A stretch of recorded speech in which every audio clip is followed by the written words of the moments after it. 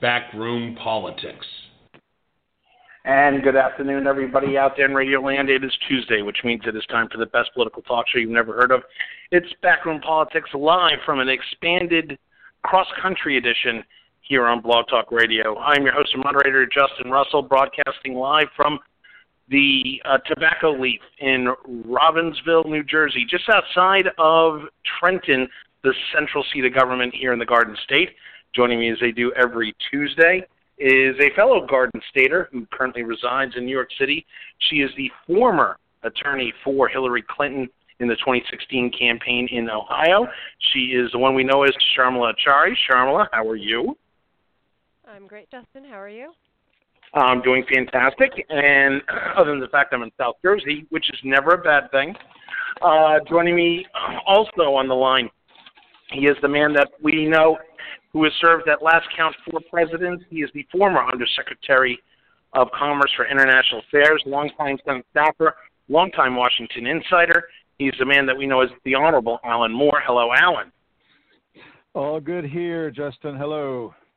And joining us from across the country in the great state of California, out in the liberal Bay Area where he should feel right at home, he is the bar-certified attorney in the great state of Maryland and the District of Columbia, former Joe Biden political operative for the Democratic Party. He is the man we know as Dan Lipner, Esquire. Daniel, how are you? I'm doing good, Justin, but you jumped the gun. I'm on my way to the airport to go to California. I'm not there yet. Oh, well, then good safe travels to you before you go. Hey, we have got a lot to talk about. There is a ton of breaking news, ton of stuff going on, but we're going to start off with a White House in turmoil. For those who do not know, this all started late last week when it was revealed that White House Staff Secretary Rob Porter, who has been with the campaign and now with the administration since its inception, Rob Porter was known to have had at least 2 instances of domestic violence brought up against him. One of his ex-wives, it was found out through various reports, actually got a temporary order against him, a protection order against him in Northern Virginia. It then sparked issues of who knew what and when. It did cost Mr. Porter his job. He then since resigned, or depending on who you talk to in the White House, he was fired once it was discovered that these accusations were in fact true. It then came up that a second member of the administration, White House Chief Speechwriter David Sorensen, also had issues with domestic violence. He has since resigned and has started all kinds of calls and put White House Chief of Staff John Kelly on the hot seat. There have been various reports floating around Washington, D.C., whether or not General Kelly, in fact, offered his resignation to the president and was denied the resignation, which many in the White House, including General Kelly, has said that is categorically incorrect. But there have been others that are saying that, in fact, he did offer it, but the president did not accept his resignation. So there's a lot of confusion there. It has sparked a lot of turmoil. It has put the White House on the defensive in a manner that we only see every few weeks in D.C., but it has sparked a lot of consternation, everything from national security issues, background investigation issues, who knew what when, accountability in the White House. This is such a broad subject, but let's get on it. Let's start off with Dan Lipner. Dan, when it first came out that Rob Porter, in fact, had been in the White House of the administration, the fact that he had put in for a security clearance but was given an interim clearance, why is that such a big story, unlike the actual story, which was how did the president hire a person with these type of domestic violence charges against him? Well, so it's important to while the two issues are related, they also create two distinctly different problems. So the national security side of things is the easier of the two, meaning that because of issues in his background, he couldn't get a absolute clearance. He had the interim clearance. And for senior officials in the White House, clearances generally come pretty quick, assuming you pass the clearance. It's something that gets pushed through because these are folks that directly serve the President of the United States. But the fact that he only had an interim clearance after a year and was handling classified material leads to a question, considering it was one of the major issues of last year's campaign, or the campaign of a year and a half ago now, that supposedly the mishandling of national security information by Secretary Clinton, that would suggest that the Trump folks maybe were just talking the talk and not walking the walk as far as how seriously they took the national security side of things. Now, the other side of it is the domestic violence side, which should not be understated and is directly linked to the fact that he only had or at least we think directly linked to part of the reason he only had an interim security clearance, because as I understand it, how the FBI goes about doing this is it's any issue that can be used against personnel by a third party to influence or blackmail them. So if somebody has access to classified information and they're somehow compromised and somebody gets this compromising information, that is a reason not to grant somebody a security clearance. It's why for years, for decades, that if you were gay, you could not have a security clearance because it was something that for general society for a very long time, it was considered a taboo, and therefore it could be used to blackmail somebody. Thankfully, that particular thing has changed. But in this case, apparently the administration doesn't think domestic violence is taboo enough that you could be publicly embarrassed by it. I don't entirely know, but it's hard to come up with a formula where the White House response makes sense. But they're trying badly, but they're trying. Alan Moore, it seems to me that let's talk about just the procedure on this. That, for a campaign to bring up the issues that it did against Hillary Clinton, whether it was the inappropriate behavior of President Bill Clinton, whether it was the mishandling of sensitive documents, this seems to have backfired. You would have thought that they would have vetted their personnel a lot more extensively, or did they vet him and just say, this will never come out? Well, remember how what kind of a flood of people shows up at the very beginning. All of this work is there. The world wants answers to all sorts of questions. They don't have a team of experienced people ready to move in. During the transition period, you start trying people out, getting some sense of who you can hire, what kind of jobs they can have. I'll point out that sort of remind everybody that if you don't start out with a security clearance, and almost nobody in the Trump transition or Trump process had a security clearance, and it's not unusual that you would have very few, but a lot of times you'll have people who have had them in the past, and they can update them. But by and large, this was a group that was extraordinarily thin on any previous security clearance. It's an in-depth process where you provide all kinds of detailed information about who you know, where you've lived, where you've worked, how much you've traveled, whether you have friends overseas. I mean, the fact that Jared Kushner has had to update his first application numerous times speaks to two things. One, general incompetence, but also to the fact that they really want to know so very much, and he's done a lot of things over time. He's somebody who still doesn't have his clearance, so far as we know. But it's not unusual that not everybody, but almost everybody starts with an interim. And then, as Dan pointed out, you're at the front of the line of clearances. I mean, it's cabinet members, sub-cabinet members, White House staff. Those are the folks who move right to the front because you want to get their clearances in place.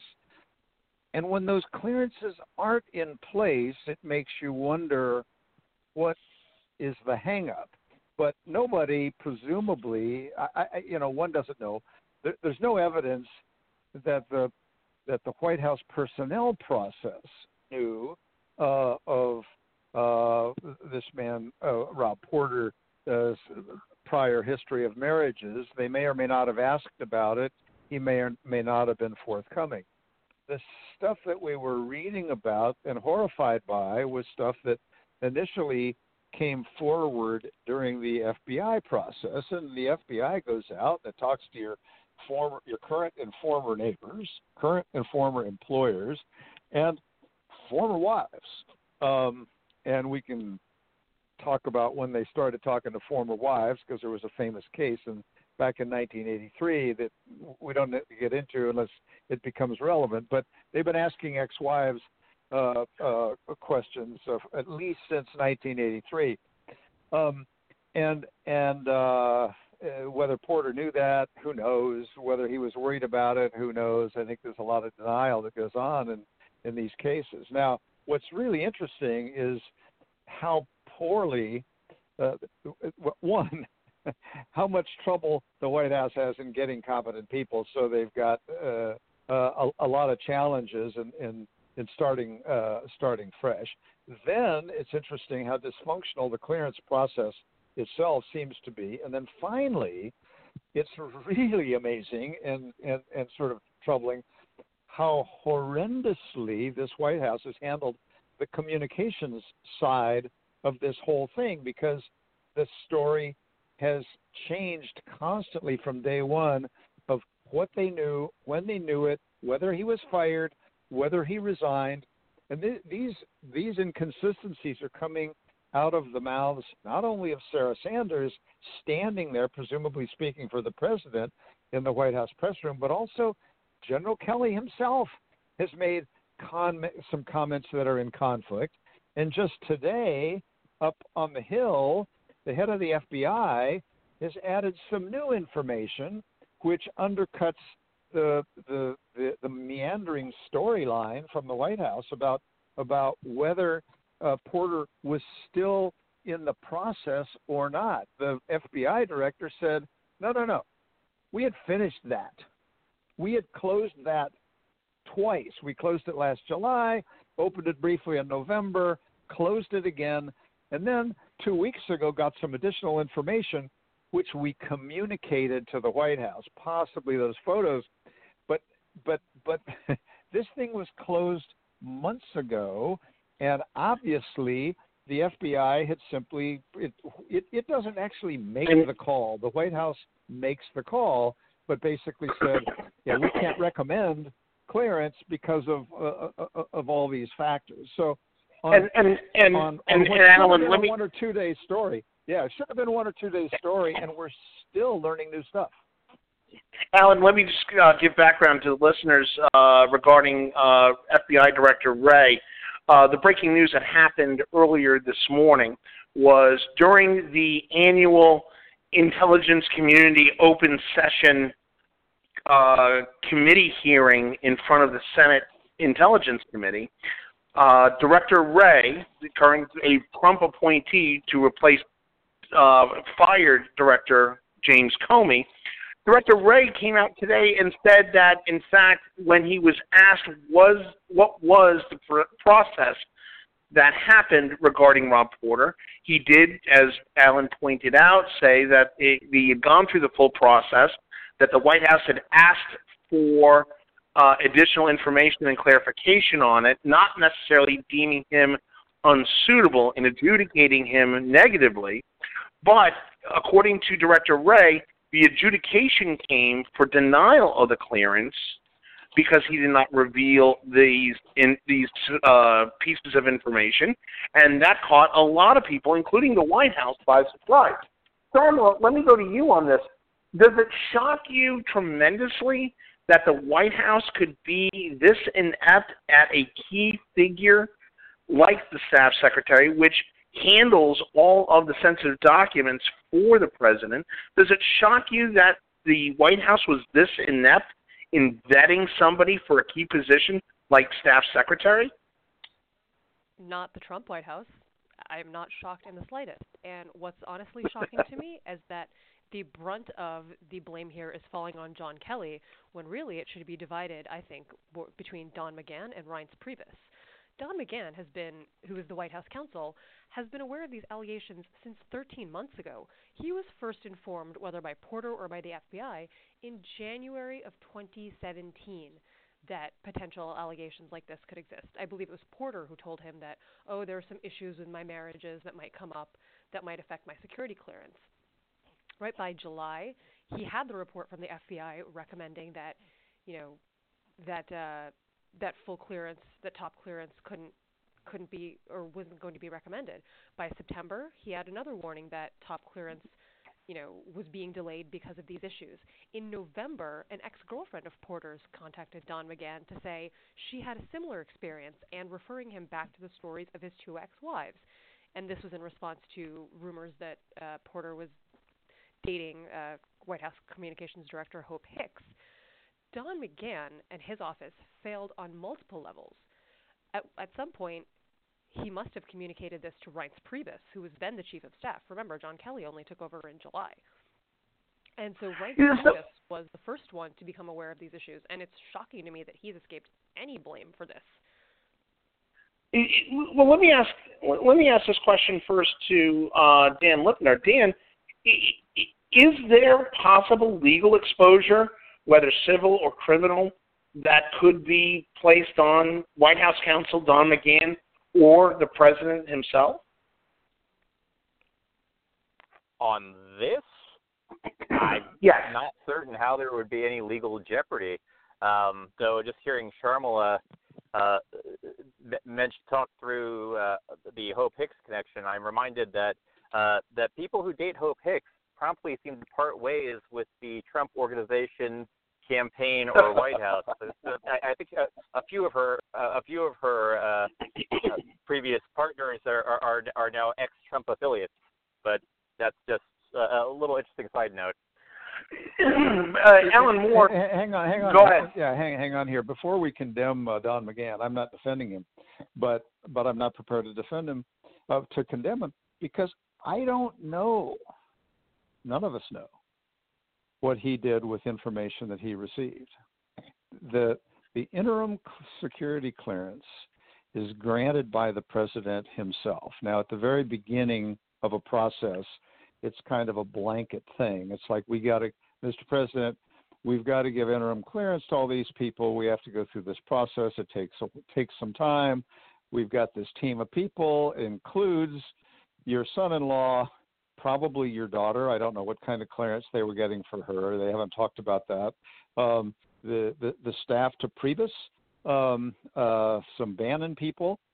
And it starts out very broad, and it's pretty routine to do these interims. And then as the process continues, people get clearances, or they don't get clearances. And sometimes they don't get clearances because more information is requested and required and tardily filed, or takes longer to check out. I think that's at least part of what's going on with Jared Kushner, at which point the president I'm guessing, and I'm not sure about this, the process here, has to bless a continued interim security clearance. That's what Jared Kushner today operates with. That's what Rob Porter had been operating with. I don't know everything that McGahn was told, and I don't know what he did with the information. It's not his call to decide whether to continue an interim security clearance. It's entirely possible that he reports this to the chief of staff, at one point Priebus, but when it got more challenging, maybe that Kelly said, this is one of the few people who's competent around here. I want to keep him around a while and see if we can figure out how to get him finally cleared. And then get the president to extend the interim clearance. Jared Kushner, that seems pretty obvious that the president would want to continue giving him the interim clearance. Where now, though, it's reported that there are something like 20 to 30 other people who are still operating, who've been there for a long time, not just new arrivals, but been there for a long time. I'm not sure how long in these cases. 20 to 30 people operating under interim clearances. That seems unprecedented. That at this time in the life of a White House, that there are that many people who, on an interim basis, are handling sensitive things. When you do that, they don't get access to everything. You try to compartmentalize what they actually see. So I don't know if they were compartmentalizing Rob Porter or not, because he's the guy who handles physically all the paper that has to go to the president, which includes a lot of highly sensitive stuff. Jared Kushner supposedly got to see the daily intelligence brief, which is filled with America's top secret sources and methods and so on, which is highly, highly unusual, but it's unusual to have a son-in-law in that kind of position. And I do want to clarify one thing, that and this is a technical term, but it's not being reported in the press, and we here at Backroom Politics do like to deal with all sides of the story. It should be noted that if you are granted an interim clearance, it does not prevent you from handling sensitive material. It is just the level and the type of sensitive material that you are able to get eyes on and read into. So there's a lot of misconceptions about the fact that he never should have had access to secret or top secret security information. The reality is, if he was granted a TS interim clearance, he would be able to view and read in on some of the classified material that is normally brought before the president. However, it does beg the question, though, and Sharmila, I will go to you on this. It does seem that a lot of heat is being lit under the rear end of General John Kelly, White House Chief of Staff. You'd pointed out that you're kind of surprised by this. Does it surprise you that nobody is really going after Reince Priebus, saying, what did you know and when? It does. And let me just follow up on that. Let me just follow up on that real quick. Is there culpability that Reince Priebus has to hold? So far, and again, I'm shocked, his name hasn't surfaced in these allegations and in this saga, and especially for a White House that's so comfortable with throwing people under the bus. You would think that Reince Priebus would be the number one head to roll, considering he's already out of the administration. But it is a question of who knew what when, and the timeline links up that Don McGahn, there is a possibility, you're right, Alan, that we don't know what Don McGahn did with the information when he was told it. There is a possibility that Don McGahn raised this to Reince Priebus, but because it was the early days of the administration and things were so chaotic, it never went anywhere because everyone was operating on interim clearances, and they figured that this would all sort itself out in the next few months. Then Reince Priebus got kicked out, and Kelly came in, and that's when the allegations should have gained more steam, and that's when ideally McGahn should have reported them to Kelly again, and that's when these allegations and this problem kept rearing its ugly head. So yes, in a way, John Kelly, there is a reason that John Kelly is getting this flame and not Reince Priebus. It is understandable. But to me, it's still shocking that Don McGahn's name is not being raised in this more often, because it seems that he committed a much greater dereliction of duty to me than Reince Priebus or John Kelly. Let me follow up with that. There is reporting that, and part of the reason I say this is because there is reporting saying that Don McGahn specifically did not raise this issue or recommend that his clearance be revoked because he believed Porter was a competent and valuable presence in the White House. Let me follow that up with... That distinction outweighed the fact that Rob Porter was accused of potential domestic violence against 2 wives and a girlfriend.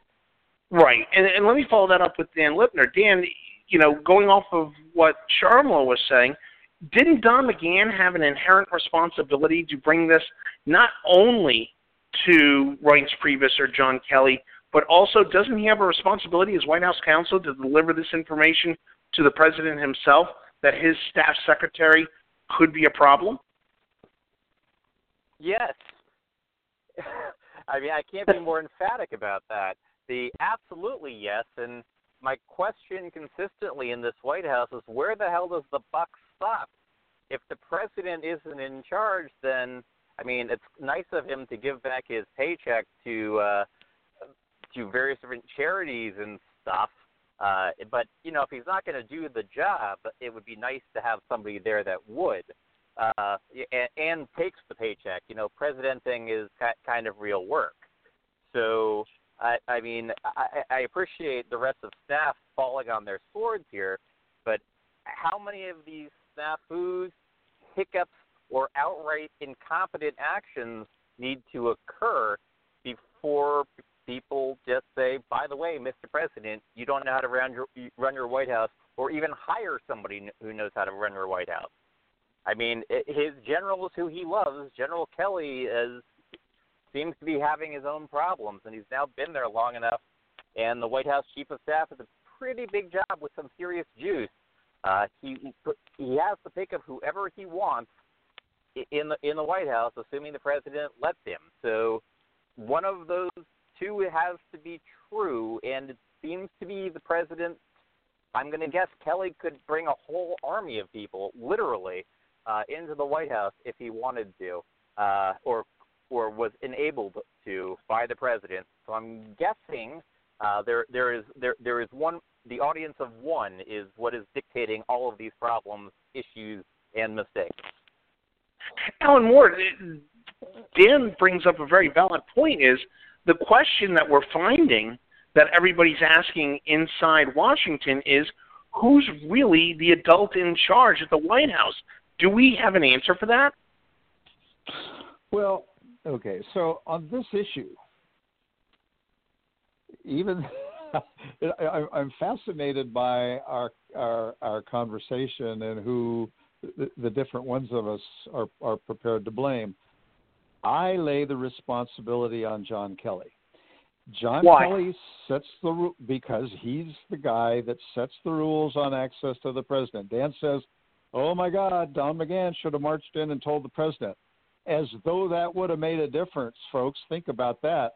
But I'm guessing that John Kelly said, here's the new rules, folks. You don't go in there unless I agree. We got to control access. We got to control information. This is for the good of the place, the good of the country.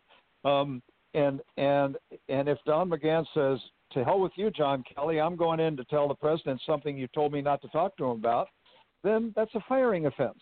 So I don't know that happened. All I know is John Kelly knew or should have known, because these are his people. I think he inherited Porter, but was thrilled that there was somebody who seemed competent in this position and was delivering. And here's Kelly looking around saying there aren't that many people I can trust, and there aren't that many people who are competent. This guy is one. And my hunch is, and these are hunches, folks, that McGahn would have reported, that somehow it would have been reported to Kelly, we got a problem with Porter on his security clearance. What's the problem? Some accusations from ex-wives of wife abuse. John Kelly, coming out of the military and having a history, or at least of one incident where it was a character witness for a Marine officer who, I don't think it was spousal abuse, but it was a domestic violence charge. I think so. And he said he's a fabulous officer. And I'm kind of have this hunch that you put those things together, and Kelly is able to compartmentalize and say, yeah, that's bad. That's something he's doing on the home front, but thank God he's competent in the job, because so few people are. That, my hunch is that, I mean, that narrative fits the facts more for me, and there's nobody who's able to say to Kelly, excuse me, General, I think you're missing a big point here, and there's a level of vulnerability. I don't know whether Kelly can receive that kind of advice, but Kelly's the roadblock, the bottleneck. It's an enormous amount of power and authority vested in one man, and if you don't get that one person right, or maybe two or three, Reagan had three people who were sort of filling that role as a troika. You are in great risk, and so that's why I lay primary, not sole, but primary responsibility on Kelly, and primary responsibility on the response, on the screw up, on the constantly changing narrative, on him trying to get people to say, as soon as he found out the new information, which apparently referred to the photo of the black eye, 40 minutes later, Porter was out of there or told he had to leave. And you know, this in this constantly shifting, he was fired in 40 minutes. It was his own decision to leave. He had to go. What was it? And why can't we get a clean answer? And that comes back to this communications absolute incompetence, which allowed a 1 or 2 day story to still have questions about it. We should now be, instead of asking about Porter and Kelly, we should now be asking how many people who are still operating on interim security have a clearance, have had their clearance completed, like Porter did months ago. Are there others in that situation? Are there others whose only sin, if you will, is domestic violence? Are there other sins that showed up? Who are these people, and what do we know about the process that they're undergoing? I'm really interested in that, and I think we all have an interest in that.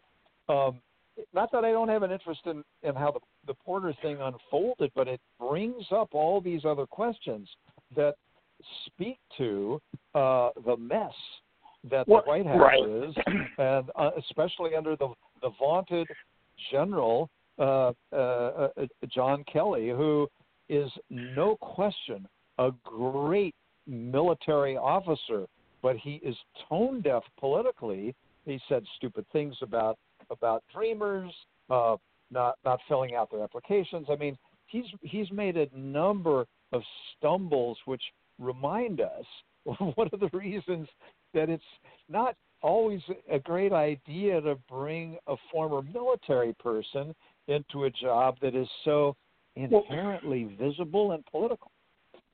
Let's talk about. Point. Go ahead, Sharmila. One second. To add to Alan's point, and he touched on this briefly, but one of the reasons that the backlash is so heavy on Kelly is due to his incredibly tone-deaf response to when these allegations came out. Remember, he, as Alan said, perhaps he compartmentalized, but when these allegations first came out, he issued the most glowing defense of Porter that I have ever seen from a White House official, talking about how he couldn't say any bad things about him, and he was such a trusted confidant. And this is before pictures of the ex-wives came out with black eyes and evidence of a restraining order. And so, you can't ignore the impact of sort of Me Too and the backlash against the general backlash now against violence against women. That's also tainting sort of public perception, and I think the White House response to General Kelly, because it is tied up in that as well. It's not just about the cover-up and the shifting timeline and who knew who, what, when, but it is about the diminishment and the lower prioritization of domestic violence and violence against women. Let me ask you this question, Sharmila. Part of the story that we haven't discussed yet. Well, and we will get to that because let me tie it in this way. If the accusation is that Rob Porter had used cocaine as late as December 2016, are we still talking about this now? I think it would be a much more of a. I think then the the story would still be the security clearance story, but it wouldn't, I hate to use this term, but it wouldn't be as sexy without the more salacious allegations. It wouldn't have this much steam in the media. The domestic violence that is underpinning this is the more salacious aspect that's keeping this in as part of the news cycle. Does the White House spokeswoman have any culpability here? I mean, she's been really hammered in the media for disseminating some really bad information. Dan Lipner, is she part of the problem of the fact that what should have been a 2-day story, we're now going into week 2 of? I mean, which spokesperson are you talking about? Kellyanne Conway's been out there as well as Sarah Sanders. Yeah. Sarah Huckabee Sanders, yes. So, I mean, both of them, but Sarah Sanders, the White House briefings, I mean, they're amusing to watch, and the occasional back and forth between her and the press, but is anything that comes from the White House press secretary really proven to be that reliable, other than the salaciousness and the stuff that ends up on TV? I mean, it's tragic, since the White House press secretary is supposed to speak not just on behalf of the president, but by proxy, on behalf of the nation. But because this White House can't stay on message for communications on anything ever, I don't know what you do. I mean, I'd say I feel bad for her, and there are folks, Republicans out there that I do feel bad for. Everyone in this White House opted into this by choice.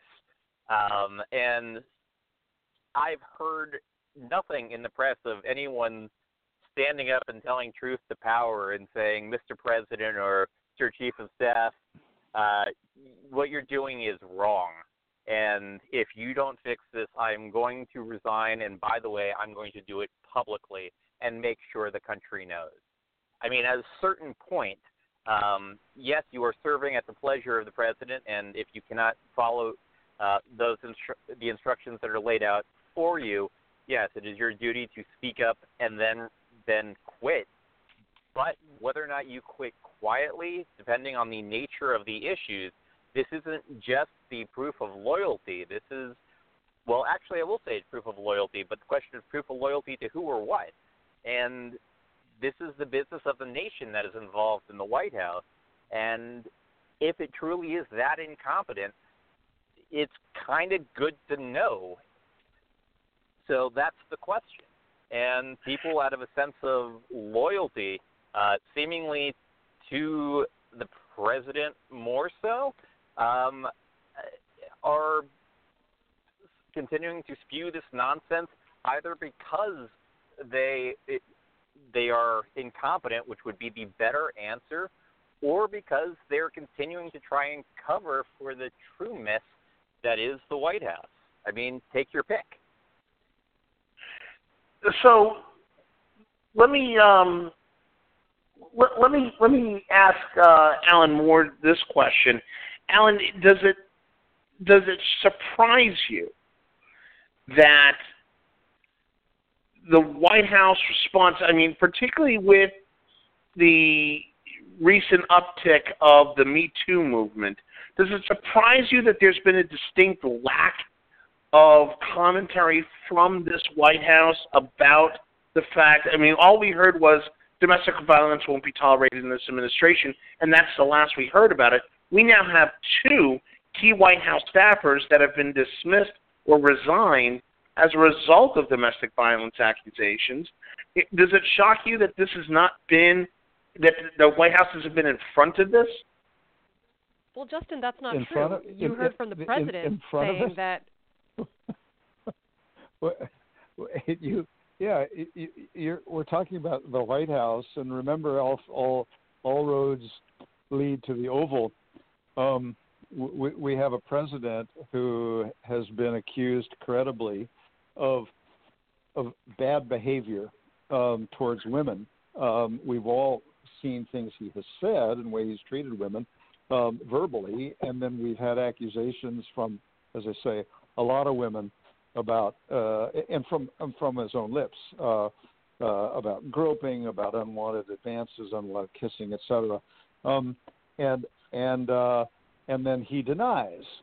So what he tries to do now is, I think, justify his own history of denials by at least mentioning, in the case of Judge Moore and in the case of Rob Porter, well, it is worth noting that they've denied this.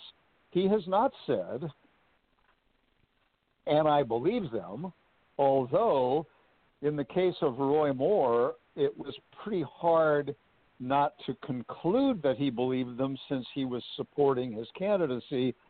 In the case of Porter, supposedly he has been angry as hell inside the White House, reportedly, about how this could have happened this way and what the heck were we thinking, and yet goes out and gives this statement about lives that are ruined by unfair, false, old accusations that have not been proved and that are denied by the persons, and we have to think about that too. Now that has brought forward this series of questions to Sarah Sanders. Well, does the president believe these women or not? Because he's not said so. And then there was a painful exchange yesterday where Sanders was trying to say, well, this statement that I read to you before indicates sympathy towards those women. And they said, but how come we haven't heard from the president? She said, well, I'm his spokesperson. And the question was, he doesn't need a spokesperson. He tweets. He talks about stuff off the cuff all the time. How come he won't say it?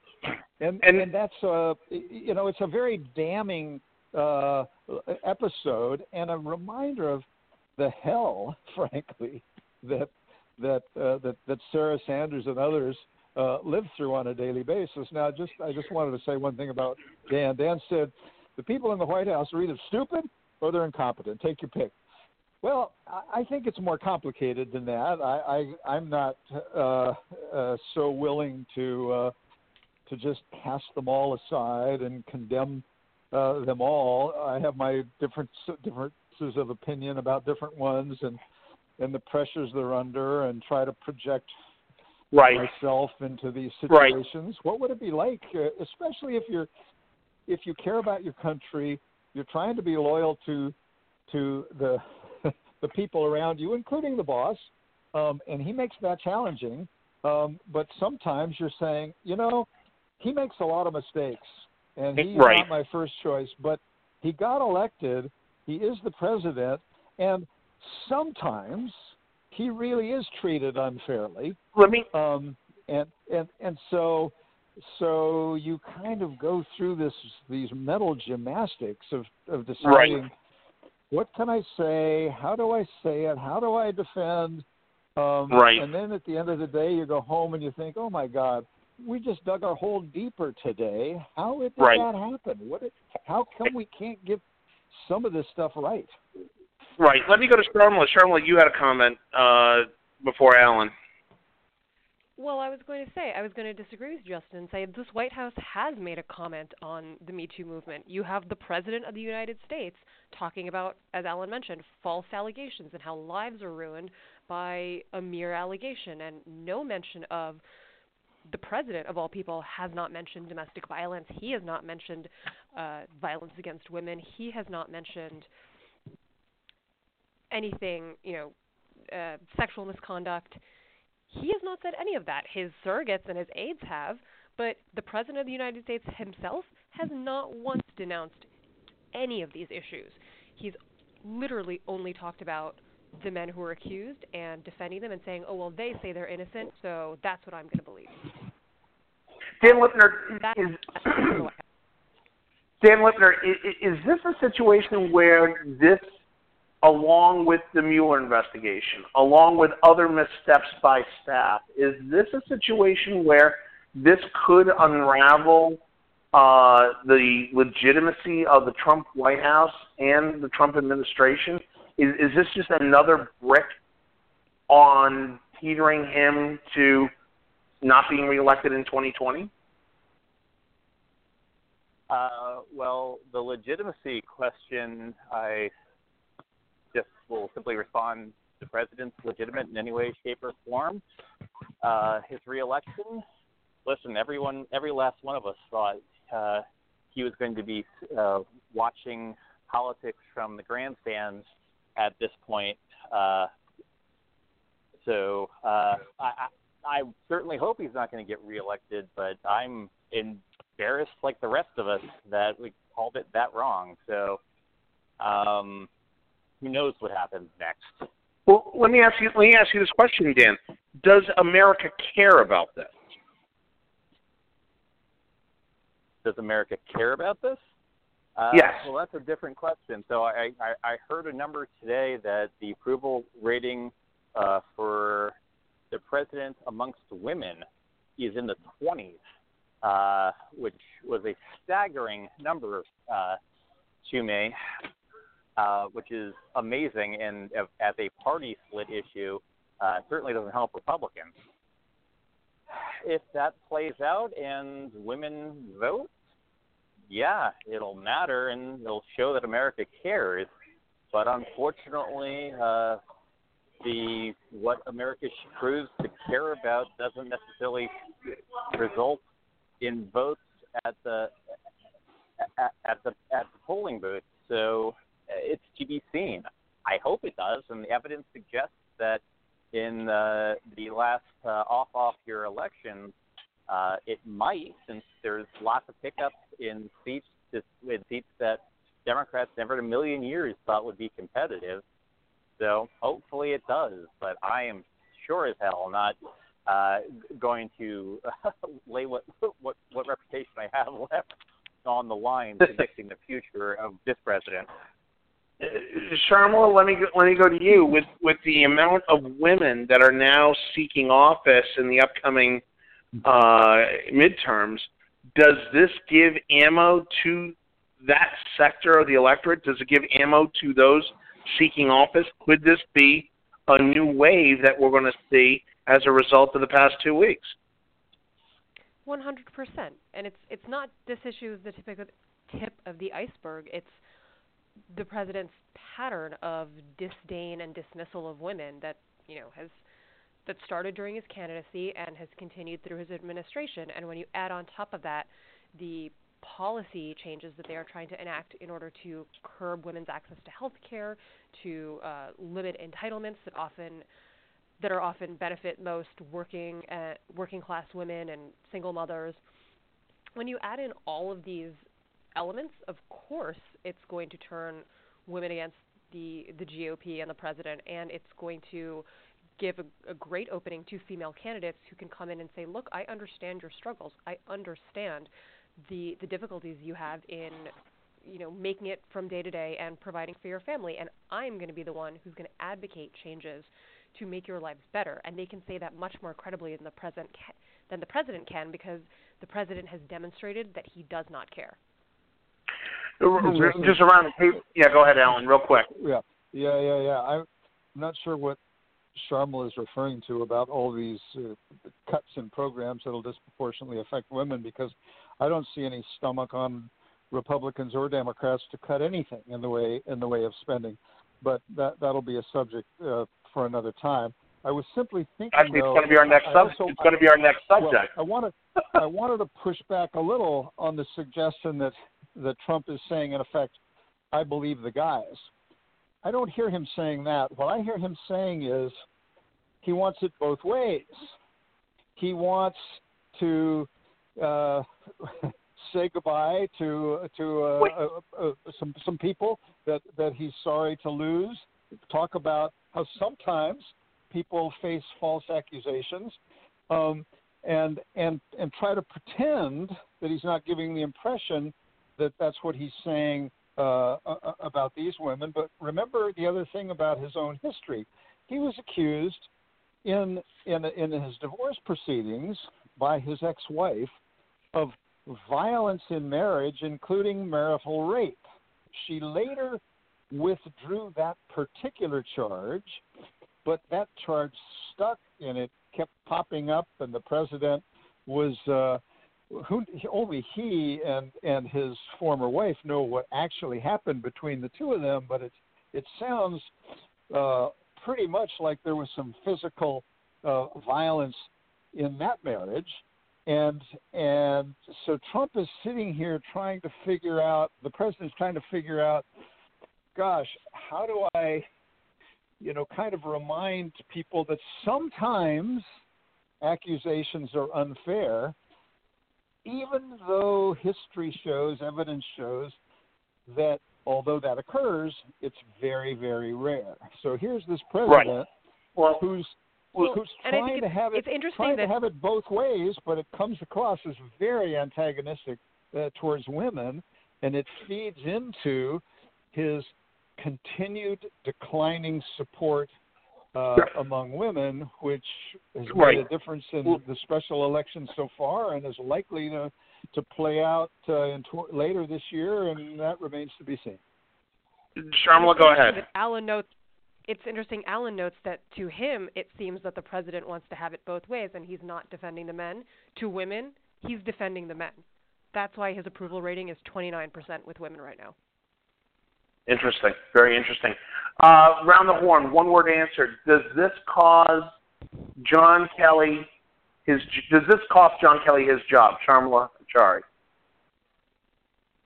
Possibly. I don't know. Alan Moore. I give him 3 months. Second question, yes or no? Does this cause Don McGahn his job? Sharmila Achari. I don't think so. But Alan Moore? No. No. Okay. That being the case. Okay. We're going to take a break here. When we come back, we're going to talk about the other big story that came out this week that nobody's talking about because we're talking about the Rob Porter incident, and that is the fact that the budget came out, we had a government shutdown, and the big question is, has the GOP lost its way? This is Backroom Politics Live from New Jersey, New York, and Northern Virginia. We will be back in 2 minutes. Stay with us.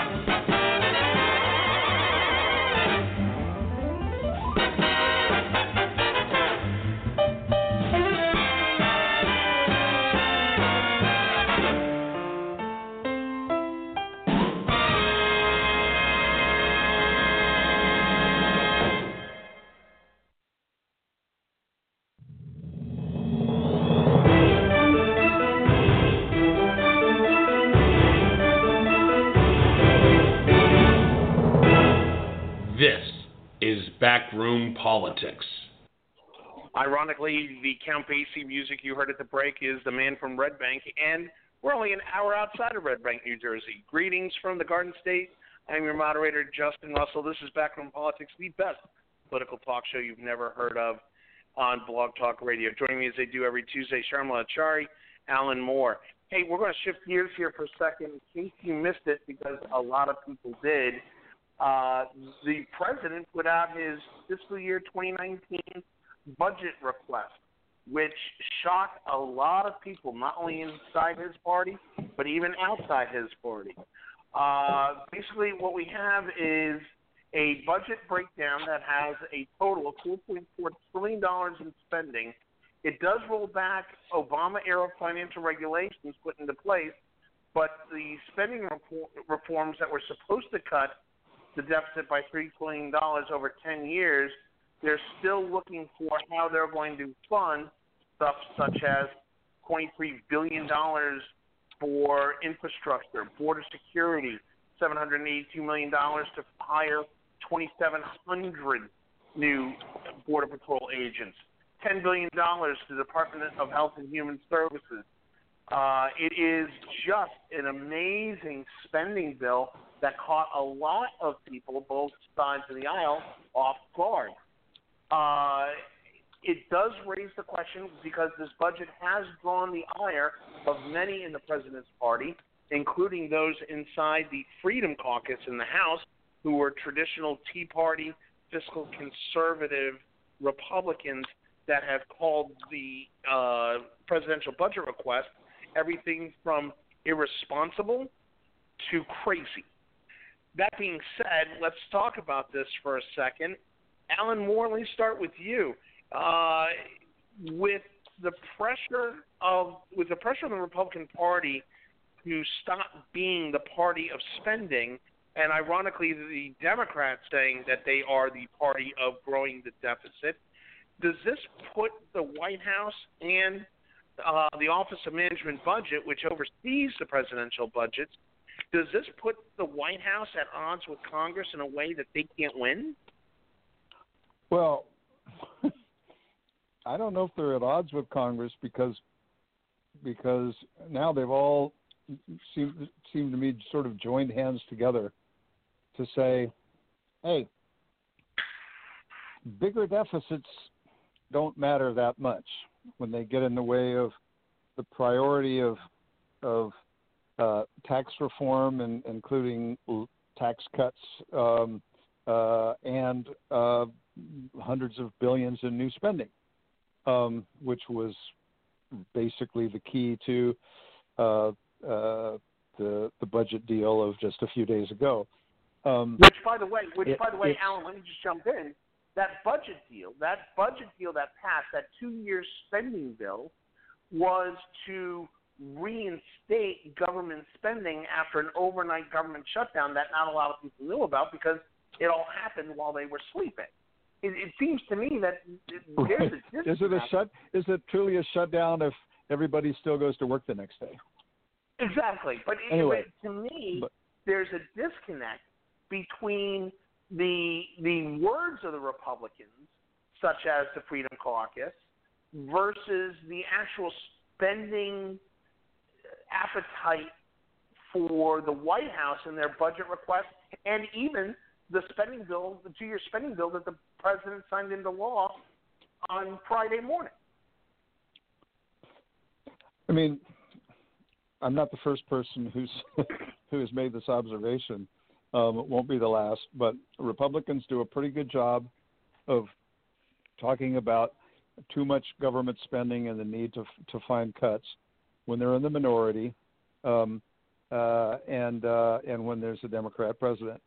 When they're in the majority, with a Republican in the White House, no less, they suddenly find that it's easier to increase spending by not trivial amounts to get a budget agreement to keep spending going. They're always for tax cuts, which go figure. I mean, we talked during the tax bill about how big it was, how it was distributed, and what the timing was at a time when the economy was really rocking along.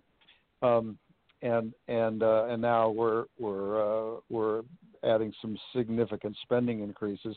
The irony in all of this is that back in 2011, when they set these spending caps, the deal was we won't move these caps. If we move these caps, we have to do it with equal increases in defense and domestic spending. And it was kind of a political compromise at the time that no one, I will say, no one thought would stick and last. And here we are 7 years later, being constrained in not insignificant ways in spending and meeting particular needs, particularly I think on the defense side, but we could argue about that. And the only way to get more defense spending was to add more domestic spending.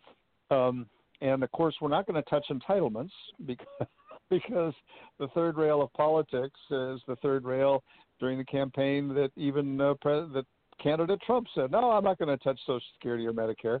We're going to leave alone the 60% of our budget that really has major negative implications down the road. We're not going to try to find some common ground, figure out if there's some ways to slow that spending, change those spending curves. So everybody joined together in this deal. It's not, it's on the heels of a big tax cut and then significant increases in spending. A lot of Republicans voted no on the deal in the House. A bunch of Democrats voted no on the deal, although curiously that was because there was no DACA fix. But by and large, there was a big sigh of relief across the Congress and around town, and I think in the White House too, that hey, a bipartisan deal has emerged. It's going to get the votes. This is a huge boost to closing everything else up on the spending side in March, because remember, we didn't extend all of domestic spending and for the next year. We extended only part of it into the next year, and we've still got another date that looms ahead in March. But we don't have a debt ceiling issue to deal with. We've got the defense and overall domestic spending caps resolved. So I think the next one will be less risky in terms of a potential shutdown, unless we don't get a DACA fix and Democrats decide we're not going to keep these other agencies of government going unless there's a DACA fix. So they've backed away now twice from that, but it remains to be seen. It is just a total fundamental sellout of principle by the Republicans I mean, I understand why they did it, and if I were up there, might well be advising a boss to vote for it. But it does not bode well for any serious effort to constrain, slow down the explosive growth in spending that we now see, sort of as far as the eye can see. The details of the president's budget, they don't matter that much. They're always an exaggerated notion. They're always dead on arrival.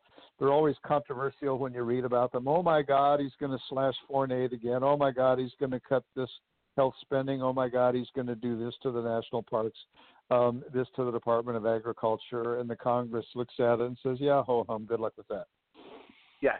Dan Whitner, one of the things that the spending bill that brought government back to work last Friday was a key part of the bill was the elimination of sequestration on defense spending. That caused a lot of Democrats a lot of heartburn going forward. Are the Democrats missing the mark on this? I mean, we've had every Secretary of Defense going back to the Obama administration say that sequestration is just weakening our defense forces and weakening our national security.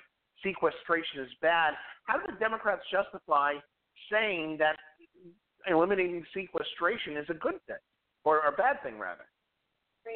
The number of tanks that roll off the line immediately into mothballs, for starters, would be one of those reasons that sequestration shouldn't give Democrats heartburn, because there is a fair amount of waste in the Pentagon that, because the Pentagon therefore anything that is Pentagon spending is obviously good, regardless of whether or not it's useful or wasteful, is something to be paid attention to. And I use the M1 tank as a pretty big highlight, considering the Army frequently says how much they don't want any more of them, just like the Air Force says how much they don't want any more of the C-130s. So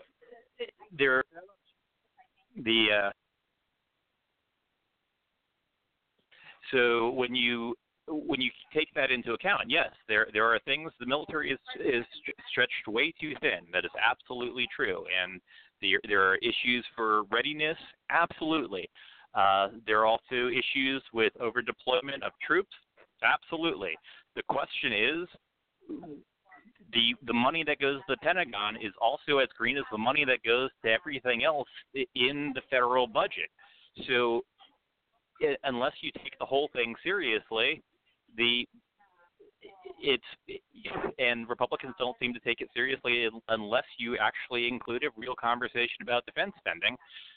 You have to have everyone at the table, because there are too many of the folks at the table, especially on the Republican side, that the rest of domestic spending they view as nonsense, which it clearly is not, and a lot of people in their district benefit from those federal programs that they consider to be nonsense.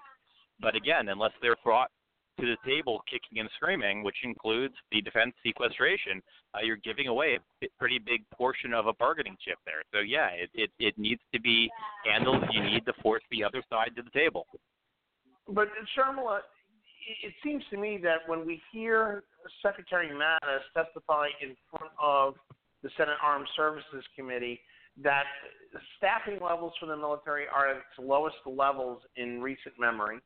The naval fleet that we have is not only older than it's been, and these ships have outlasted their life cycles, but they are also the fewer number of active ships in the fleet. It seems to me that there's a quandary that Democrats seem to be playing politics with national defense at a time when the threats are greater by both state and non-state actors. Why are the Democrats so hesitant to draw back on sequestration?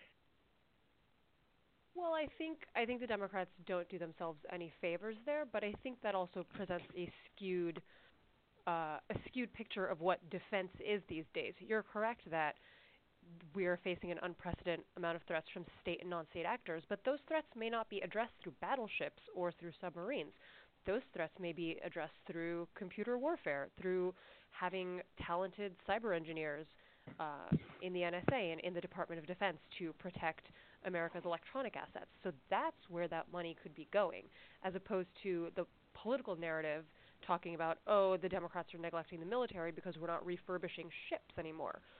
So I think that the Democrats, you're right, should certainly do a better job of countering these points by talking about increased spending in the new wave of technological warfare versus the older methods of defense that may not be as relevant in today's sort of war landscape. And Dan Lipner, we've seen the Democrats in the White House kind of do a Vulcan mind meld of sorts over entitlements. Nobody wants to talk about entitlements. As Alan pointed out, it is the political third rail. But it seems to me, with now looking at a $1 trillion deficit, now is the time to talk about entitlement. Is this not the time that we talk about everything from means testing Social Security and means testing Medicare and Medicaid to even looking at, fair tax, flat tax. Why would the Democrats be against that? Okay, well, there are a lot of things in there you just included. So let's knock down the nonsense stuff first. Fair tax and flat tax, canon of all people, was a tax idea that Steve Forbes loved because he wanted to make sure that he paid the same amount of taxes as his secretary, which, depending on his accountant, who knows. And there's also little to no evidence, as far as I've seen from serious economists, that says that it would actually do what needs to be done to actually pay for the government and the infrastructure, including our military, that we need to pay for. As far as the means testing for Social Security and whatnot, I'm actually an advocate for doing means testing as well as lifting the cap. This is the other side of things that, again, Republicans never seem to want to talk about, the actual paying for things. As much as Alan will say that Democrats aren't talking about that, I will simply point to, outside of serious economic crises, since when a Democrat has been in the White House, did have budgets ballooned in excess or deficits ballooned at these kind of levels. And we have a pretty good track record of presidents in the last 30 years. And consistently, the Republicans are the ones blowing holes to the deficit consistently. Right now, the economy is going smoothly, and we're looking at $1 trillion deficit again, thanks to a tax cut that was unnecessary. And unless that conversation is had in conjunction, that we're looking at deficits in part because we are failing to bring in revenue. Unless that conversation is had simultaneously, they are not separate issues by any stretch of the imagination. Just like you talk about defense sequestration is not a separate issue from the overall budget. The same money is green whether or not it's spent at the Department of Labor or the Department of Defense. It's the same money. As far as Medicare and Medicaid, yes, I will concede out of the gate. That is a serious problem that you need to bend the cost curve. And there is little evidence that the free market left to its own devices will bend the curve on its own. There is a fair amount of evidence that government intervention and changing how we fund medicine in this country could bend the cost curve. And by the way, one of the places that evidence has come from was that great Obamacare, from some of the experiments that were done in various different places, have shown that, yes, you can actually change how the spending occurs and what the impact of that spending is. But, hey, why worry about facts with those kind of details? We can just say, hey, let's just cut taxes, and therefore, and look, all of a sudden we can't afford things because we're not bringing in money. Shocking. So that's the only way to do it. Alan Moore, I pose the question to you. Why are the Republicans so against bringing up means testing, Medicare, Medicaid, Social Security? Okay, so first of all, I'm pushing back on the use of the term means testing. Means testing typically refers to you only get a benefit if you have financial need. Today, shocking surprise here, Social Security and Medicare are arguably means tested in the way the benefits are structured. The less you pay in, the more you take out. The less you pay in, the greater return on what you pay out, as long as you live long enough to start collecting benefits. But if you're a single person and you die soon enough, then you never took anything out. But hold on, Alan. Wait, hold on. I mean, yeah. Does it make sense that a retiree who's living on $2 million a year in retirement needs to draw that $2,400 a month paycheck from Social Security? Does that make logical sense to anybody? Well, so so the guy who was the great longtime head of the Social Security Administration and favorite thinker guru on Social Security was a man named Robert Ball. Okay. He's been dead a long time, and I knew Bob very well when I was in the Ford White House before that, and then during the Ford White House in the 70s when we had a major Social Security reform challenge that we had to undergo, and I loved this guy, and he was very liberal in his thinking, very influential because he was so smart and so thoughtful, and what he used to say was that he had no problem whatsoever with skewing the benefits towards those with greater need. And that's what those programs do. And they do it in a dramatic way.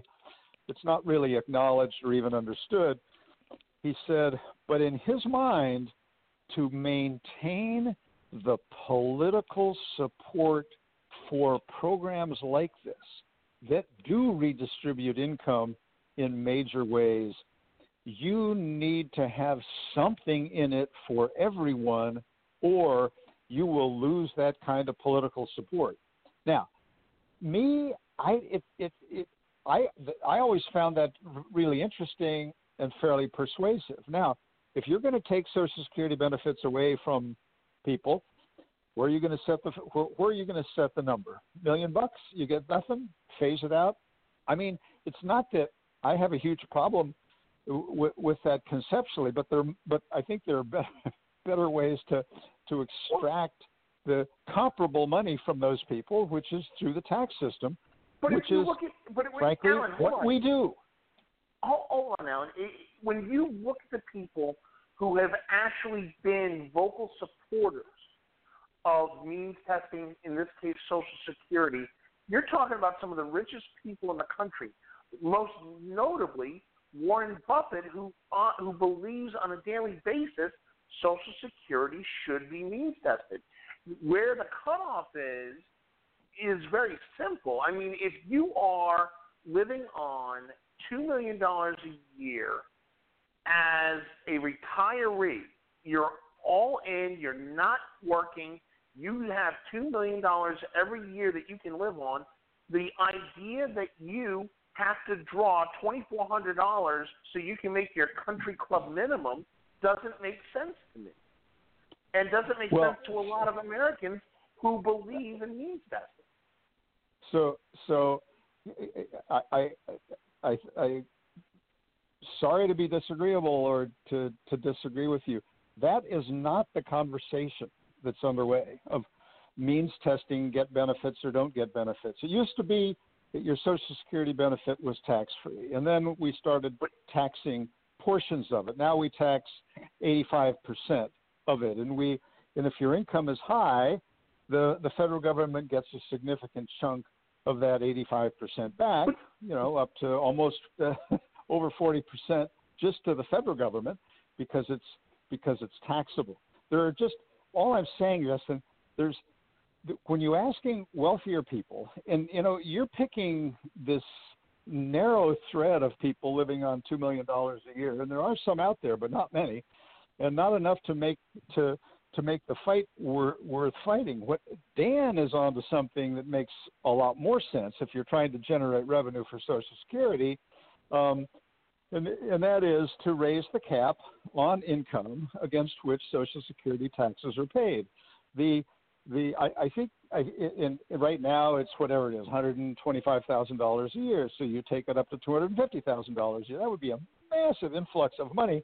Now, the way the system works, you'd have to increase benefits out the other end when people retire.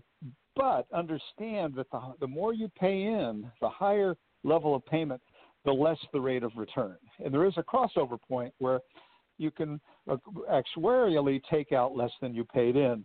That bothers some people who pay attention, but at least they figure, I paid in all my life, I had this promise, I'm going to get something back, even if it's not everything I paid in. Those are the more conventional ways of talking about helping Social Security pay for itself, that and increasing the retirement age, highly controversial, but something that is going on today based on changes made in 1983, when the decision was made, we're going to increase the full retirement age up to age 67, and we're going to spend more than 30 years doing it. Let me ask this question, though. Sharm, let me ask you. Successful Manhattan attorney, you have the ability or the potential to make a very comfortable life for yourself. Would you be against, let's say, means testing to generate revenue or possibly forego payout from Social Security to keep it solvent in your retirement, assuming that you'd make $1 million or $2 million a year in your post-work life?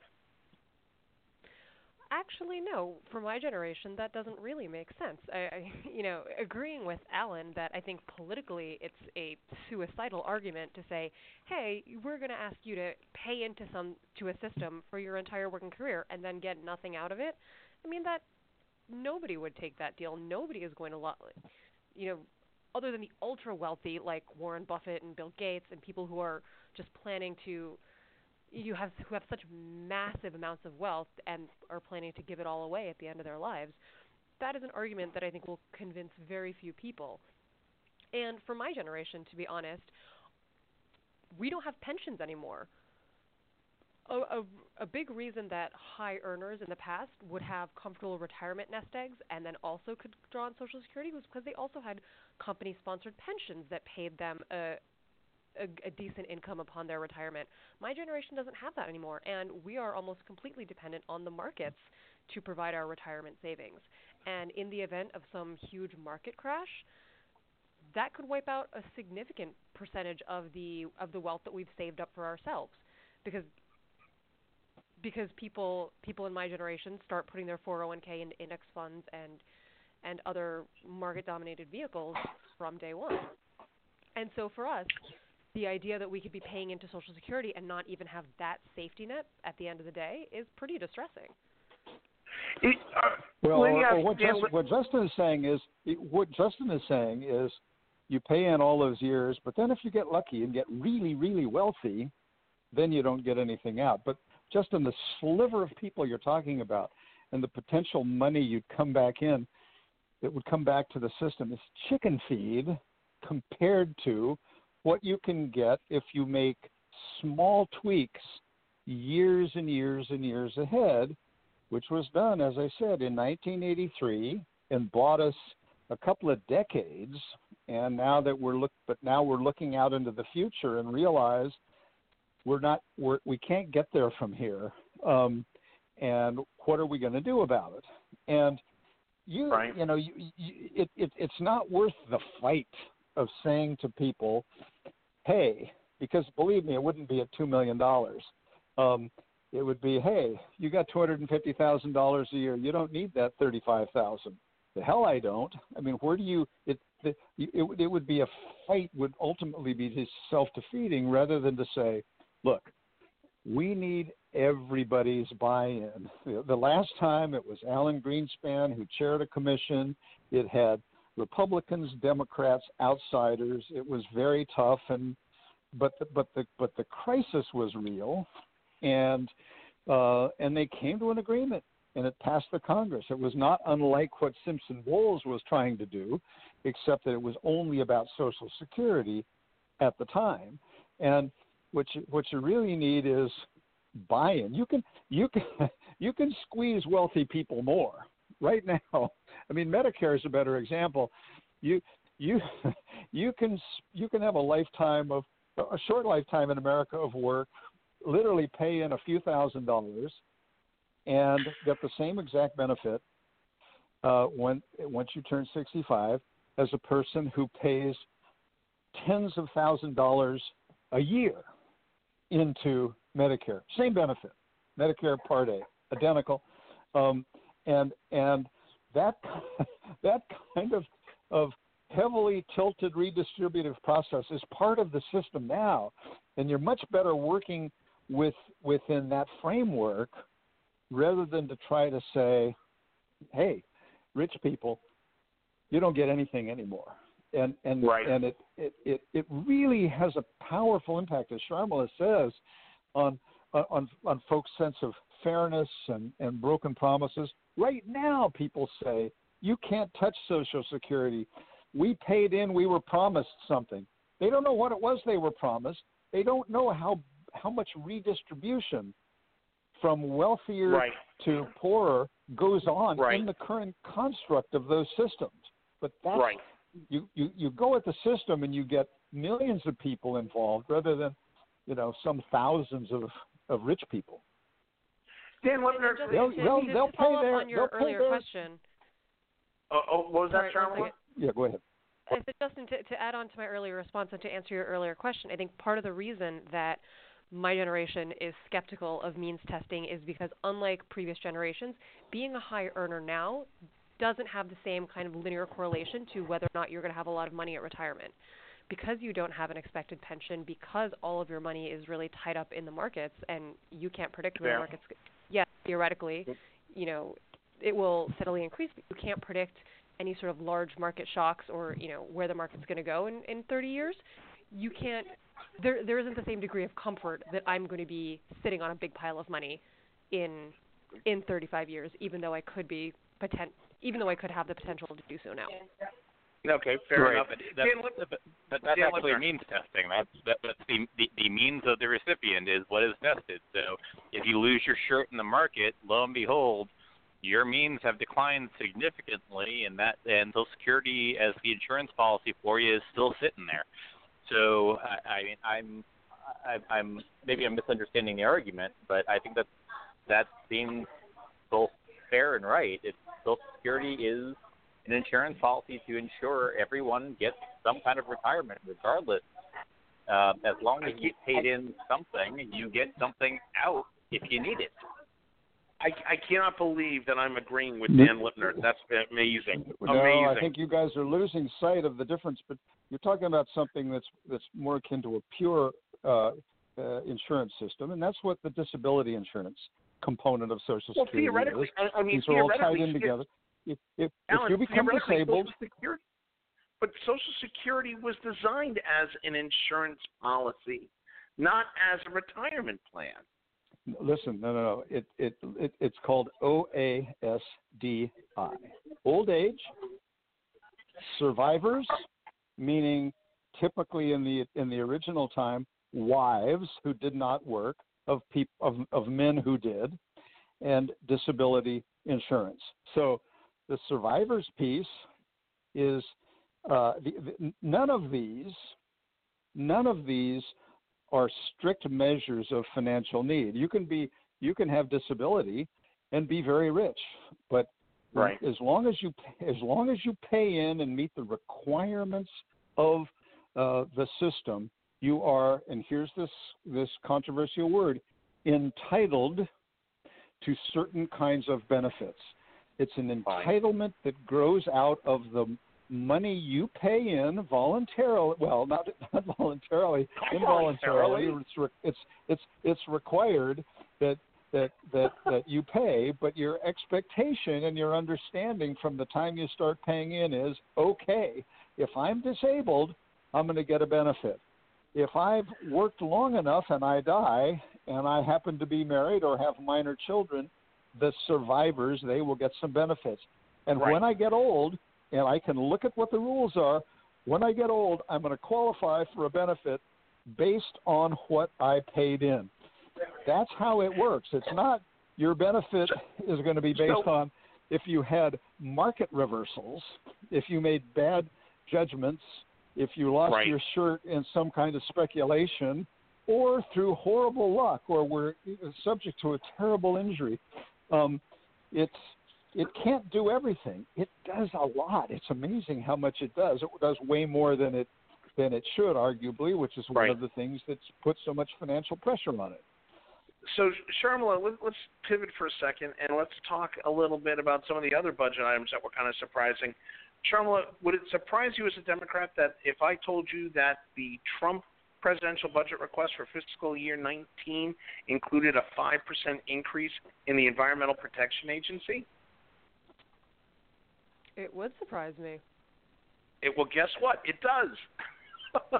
does this show some of the fiscal responsibility hypocrisy that's coming out of the Trump White House? They want to cut, but yet they put a 5% increase on EPA, an agency that they wanted to go away in the first place?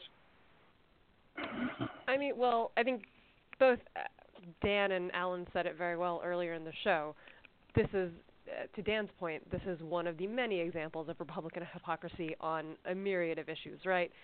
They talk about cutting government spending and reducing size of government and then pass a massive spending package. They talk about Hillary Clinton's cavalier attitude towards classified information and then have people with interim security clearances and, not the right levels of clearance looking at top secret information. They talk about Bill Clinton's record of harassing women and, engaging in sexual misconduct, and then they consistently defend men who are accused of the same behavior. So right. This isn't a surprise. And to Alan's point, neither party showed the stomach for actually, putting their money where their mouth is because 2018 is a tight re-election year, and neither party is confident that they can retain control or, in the Democrats' case, gain control of the legislature. And so now you have both parties that are afraid of pissing anyone off, and so the answer is to just, let's fund everything. Let's talk a little bit about the infrastructure plan that the president's put forward.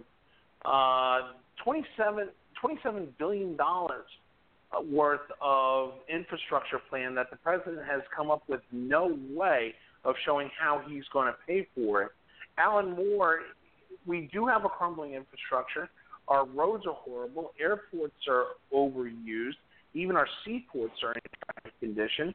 Not to mention the critical infrastructure like power grids, et cetera. With all this investment that the president wants to put on, how's he going to get his own party to jump on board without showing a way to pay for it? Well, it's a big challenge. And is it something he can sell? Let me ask this question: is it something he can sell and get buy-in from the Republicans, particularly the Freedom Caucus? Well, it's not. I mean, he doesn't absolutely need the Freedom Caucus, as he proved on this latest spending package, but he needs a lot of Republicans, and there are a lot of Republicans who held their noses and voted for this package because the choice was actually have a real shutdown where people didn't go to work, and we have a little bit of chaos before we come back and work out some kind of a deal that's probably not going to be all that different from what was worked out. But with regard to your question about infrastructure and Republicans, I think there was an opportunity for a big infrastructure bill a year ago before we used up all the potential money on tax cuts, some of which made sense in my opinion, some of which did not, and the timing was always questionable. And then this increase in spending, which was a bigger increase than I was expecting, and that I felt was needed under the circumstances. Easy for me to say. So I think that if there was money, it's been spent, which makes it all the much harder to come up with the 150 to 200 billion a year that the president is sort of over 10 years that the president is talking about, because it's a $1.5 trillion total package. The federal government will come up with 200 to 250 billion, and the private sector will come up with the rest. When we're trying to figure out how that would work, where would the federal money come from? Would it be offset? Would it be taken from elsewhere, or we just tack it onto the deficit, which we seem to do with impunity anyway? Or would we try to offset it? Or, and now we're reading about some of these ideas, would we start selling federal government assets. There's talk like here Reagan locally. National Airport. Maybe it's time to sell Reagan Dulles National. Airport, Reagan National Airport, BWI Airport, some of the main some of the main roads that are managed by the federal government here in the D.C. area. You know, hey, maybe you can raise $1 billion. I don't know what Dulles Airport would be worth to private owners, how much money they could extract from it, and you know what the market would bear and what the impact would be on service. I mean, it's an interesting subject, but every single one of those kinds of ideas are really complicated, have massive local political controversies and challenges associated. They all take a long time. Having said that, we've got some toll roads around here that were financed with private partners. They said, look, you let us build a fast lane and charge varying tolls to people who use those lanes. We'll do that. We've done our studies. We know experience around the country. We think we can make that pay. We think we can improve travel times and travel speed, and give you guys a return on your money. And Alan, go ask the people that paid $65 for a toll on the Beltway one time, and they'll tell you the hell with that. Well, then they don't have to go take that toll. I mean, we've got an artery called 66 that's here for anybody who's listening to the show that was built 40 years ago under very tight ground rules and understandings of how it could be used. And basically, certain hours a day, you could not be on that road unless you had at least two people in your car. Right. And they've just within the last few months said, hey, that road was underused. So what we're going to do is we're going to let solo drivers drive on that road, but in order not to choke it, we're going to have varying tolls so that we can still be confident that we keep up a pretty fast, smooth flow of traffic.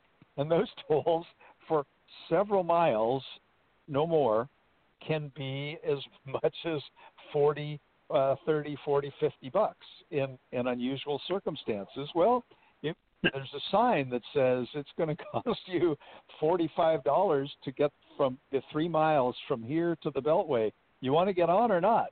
A lot of people are just saying, no thanks. Some are. Yeah. Anyway, my only point is that there is some experience with bringing private sector in to try to get better use of some of these highways, and it takes front end investment, and they're controversial. The jury's out on whether those things were a good idea. As long as it doesn't bother. I'm fortunate. I'm not one who's going to be in a situation to have to go on that route. But if ever I'm in a real hurry trying to get to an emergency or a doctor's appointment or something like that, once every few months, it costs me an extra $40 to go a few miles and save 20 minutes. It might be worth that 20 minutes. Yeah. Well, let me ask this question, Cheryl. Are we going to see a point where we may see fiscal responsibility come back into the budgetary process? Doubtful. The party in charge never wants to be the party that's perceived as taking things away from the public. That is not a strategy for winning. And so I think you've come to a point where every issue is so politicized, and there is, for any cause, there is an industry group or a lobbying group or a nonprofit group out there ringing the bell saying, you can't cut this, you can't, this program must stay, this entitlement must hold up.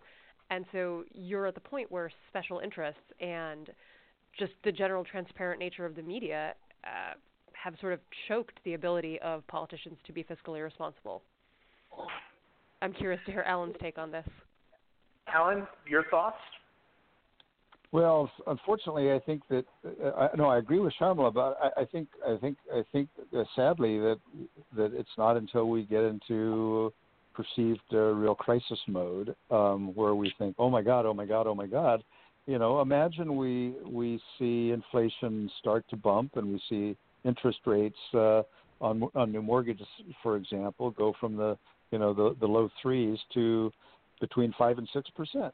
That will have a massive impact on the housing market, because people buy houses based on what kind of a monthly payment that they can make, and if the monthly payment is going to be 50% higher than they thought for a particular house, they can't pay that amount for the house, and so inflation is a grotesque, terrible, painful learning experience. It's sort of a club over the head. I'm hoping that doesn't happen, but if we can trigger a recession with greatly inflated inflation and interest rates, and whenever interest rates go up significantly, so does the cost of servicing the federal debt, which we know now is up in the $20 trillion range.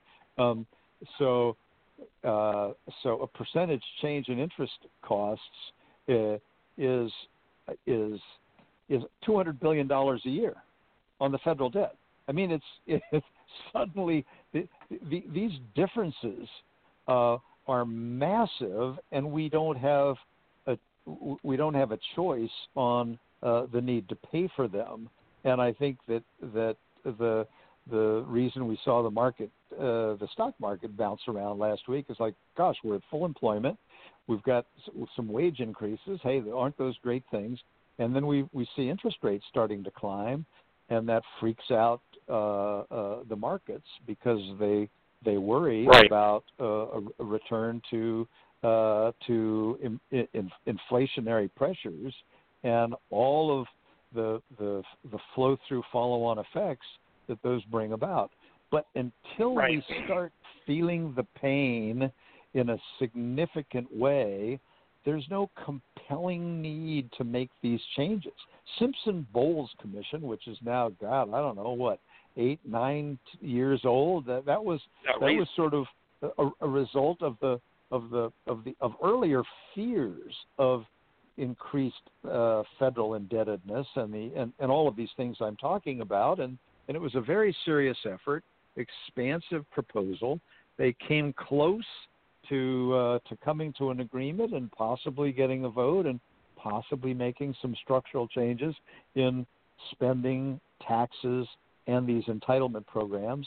We missed the mark. I'm not blaming anyone. There was nobody that other than Simpson and Bowles that were really pushing hard for it. Neither the Republicans or Democrats in Congress nor the White House really had a stomach to go all in for it. But there wasn't a feeling of emergency in the land that was touching the public, and I'm afraid that it might take something really horrible before we modify our behavior again. Right. Well, let me, there's a ton of things we didn't cover on today's show. For example, the stock market correction that happened over the past week. Just real quick one-word answers because we're coming to the end of the show. Sharmila, is this the end? Was this the big correction, or are we going to see more correction down the road? I think we'll see more corrections down the road. Alan, do you agree? I think the market is overheated, and now it's correcting itself. I have no earthly idea. If I really thought I knew, then I would not be on this phone. I'd be off trading and trying to sort this out. I hope so, but I don't know. Yeah. Real quickly, there's a departure from DOJ that I want to just quickly in 2 minutes talk about, and that's the departure of the Assistant Attorney General Rachel Brand. There's some controversy about her departure regarding the timing of it, particularly with the fact that DOJ is under attack from the White House, as is the FBI. There was concern that should Rod Rosenstein get fired, she would have to oversee it. She departed for a really good job with Walmart. Is this a signal that there's dissension in the ranks, that the attacks on the DOJ are inappropriate or mistimed by the White House? Alan Moore, real quick. The attacks are definitely damaging and totally inappropriate and just wrong for the country. I have no idea whether that had an impact on her. This is an amazing job on paper that she's going to get, Right. and it's probably just one of those things that pops up and she thinks, oh, no one is going to be mad at me for leaving for a job like this. Thank God I can get out of here. Is Rachel Brand the first of major departures from DOJ, Sharma? I have no idea. Unfortunately, I don't know many people within the DOJ, but I would add to what Alan just said that I think you're right. This Walmart job was a cover of, oh, this is a great job. No one can blame me for leaving. But at the same time, there are reports that the Russia investigation was a significant factor in why she chose to leave, and I think that tells you that implies that Rachel Brand thought that if she were called to lead the Russia investigation, if Rod Rosenstein was fired or quit for some other reason, that she would be potentially be put in a position that would compromise her ethics and integrity, and she didn't want to be put in that position. Okay, last question. Does Rachel Brand's departure, does that help or hurt the White House in the Mueller investigation? Ellen Moore. No impact. Sharma? No impact to a harmful impact. Okay. Very good. Hey, real quickly, I want to take a couple of minutes here. I want to introduce everybody to our newest intern. We at Backroom Politics take time to bring in new interns to help us out here on the show, and we sometimes bring them on the air. It's my pleasure now to introduce you to our new associate producer and intern. Her name is Audrey Howerton. Audrey, how you doing? I'm doing well, Justin. Thank you. Audrey, why don't you tell us a little bit Hello, Audrey. Audrey, tell us a little bit about yourself. I'm a junior at Skidmore College. I'm currently studying at American University for the spring semester, and a part of what I'm doing down here is getting an internship, and Justin was so kind to let me come work with you guys. Well, we're glad to have you. Where are you originally from, Audrey? I am from the South Shore of Massachusetts. Another mass hole. Person after my own heart. I'm not going to say that was and proud maybe to be part of one. the reason why. Yeah, that's right. That's what I'm talking about. Hey, Audrey, as somebody who's new to Washington, what are your first impressions of D.C.? Oh, man, I don't know how you guys live down here. It is a crazy, crazy city. I feel like I learn something new every day, and yet know nothing. It's a nice city, though. No, it's busy. Everyone's really nice. Definitely different than Boston. Does it worry you that you're now seeing how the sausage is made? A little bit, but you got to know what you eat. Audrey, what are your plans after Very college? good way of Where are putting you it. thinking? That was a great way of putting it. Audrey, what are your plans after college? What are you thinking about doing after you leave us here at Backroom Politics? If we don't make so much money that we're going to hire you, but keep going. Like every naive person, I want to go to law school and make a difference in the world. Sharmila, you want to give her advice on that? Read every article in the New York Times and the Wall Street Journal from the last 10 years telling you why that's a terrible idea. Will do. This coming from an attorney in Manhattan. That's brilliant. That's brilliant. It's helpful. Words of encouragement. Yeah, Alan Moore is somebody who's been in Washington for a lifetime. Any quick words of advice you can to her in 2 minutes or less? It's a great city, and there are many, many ways that, notwithstanding all of our moaning and groaning here on the show, that you can make a difference here and there in ways that will be meaningful to people out beyond yourself as well as to you. Well, that is encouraging. I appreciate it. Sharmila, any words of encouragement about a future political lawyer that wants to get involved in the game? Yeah, I do exactly what you're doing. When I was in D.C. for college, I took advantage of all the opportunities for internships and meeting people on the Hill and just really taking advantage of all the free resources and the very easily accessible resources there are there. It's so easy to go meet with your congressman. It's really easy to get an internship on the Hill or with any of the many think tanks doing great work doing great work down there. So keep doing what you're doing. Take advantage of it as much as you can. Or getting an Thank internship you. with And the if you best find political talk show. if you find it's not as easy as that, just stay with it. It's great if you are already here. It can be very frustrating to come to town with high hopes and go home with your tail between your legs a few weeks later because nothing opened up for you. It can take time, but getting that first foot in a door can make all the difference, and other doors will open. It's the subject of a longer conversation that we should have at another time. Yeah. So basically, remember to always cultivate your network. Yeah, and she's learning to that. Ellen's point, yes. She's learning that. And she's also learning that, hey, having an opportunity to intern at the best political talk show you've never heard of is kind of awesome. Isn't that right, Audrey? It's pretty awesome so far. Well, listen, I want to just say, first of all, I want to give a big shout-out and thanks to the folks at the Tobacco Leaf here in Robbinsville, New Jersey, kind enough to let us broadcast here. I got a fireplace. I got New Jersey, the Garden State out in front of this picture window. It's been a great opportunity. Thank you to everybody here, Robin and the crew. Really appreciate it. Thank you, guys.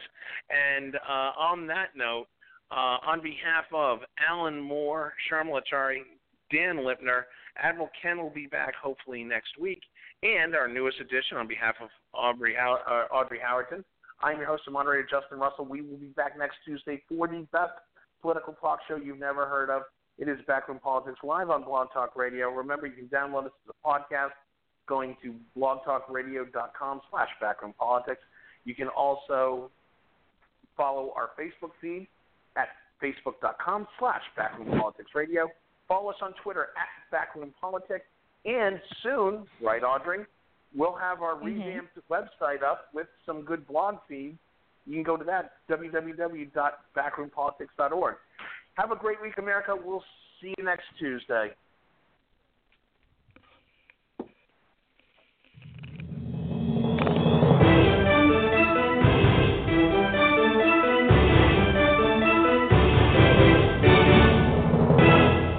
This is Backroom Politics.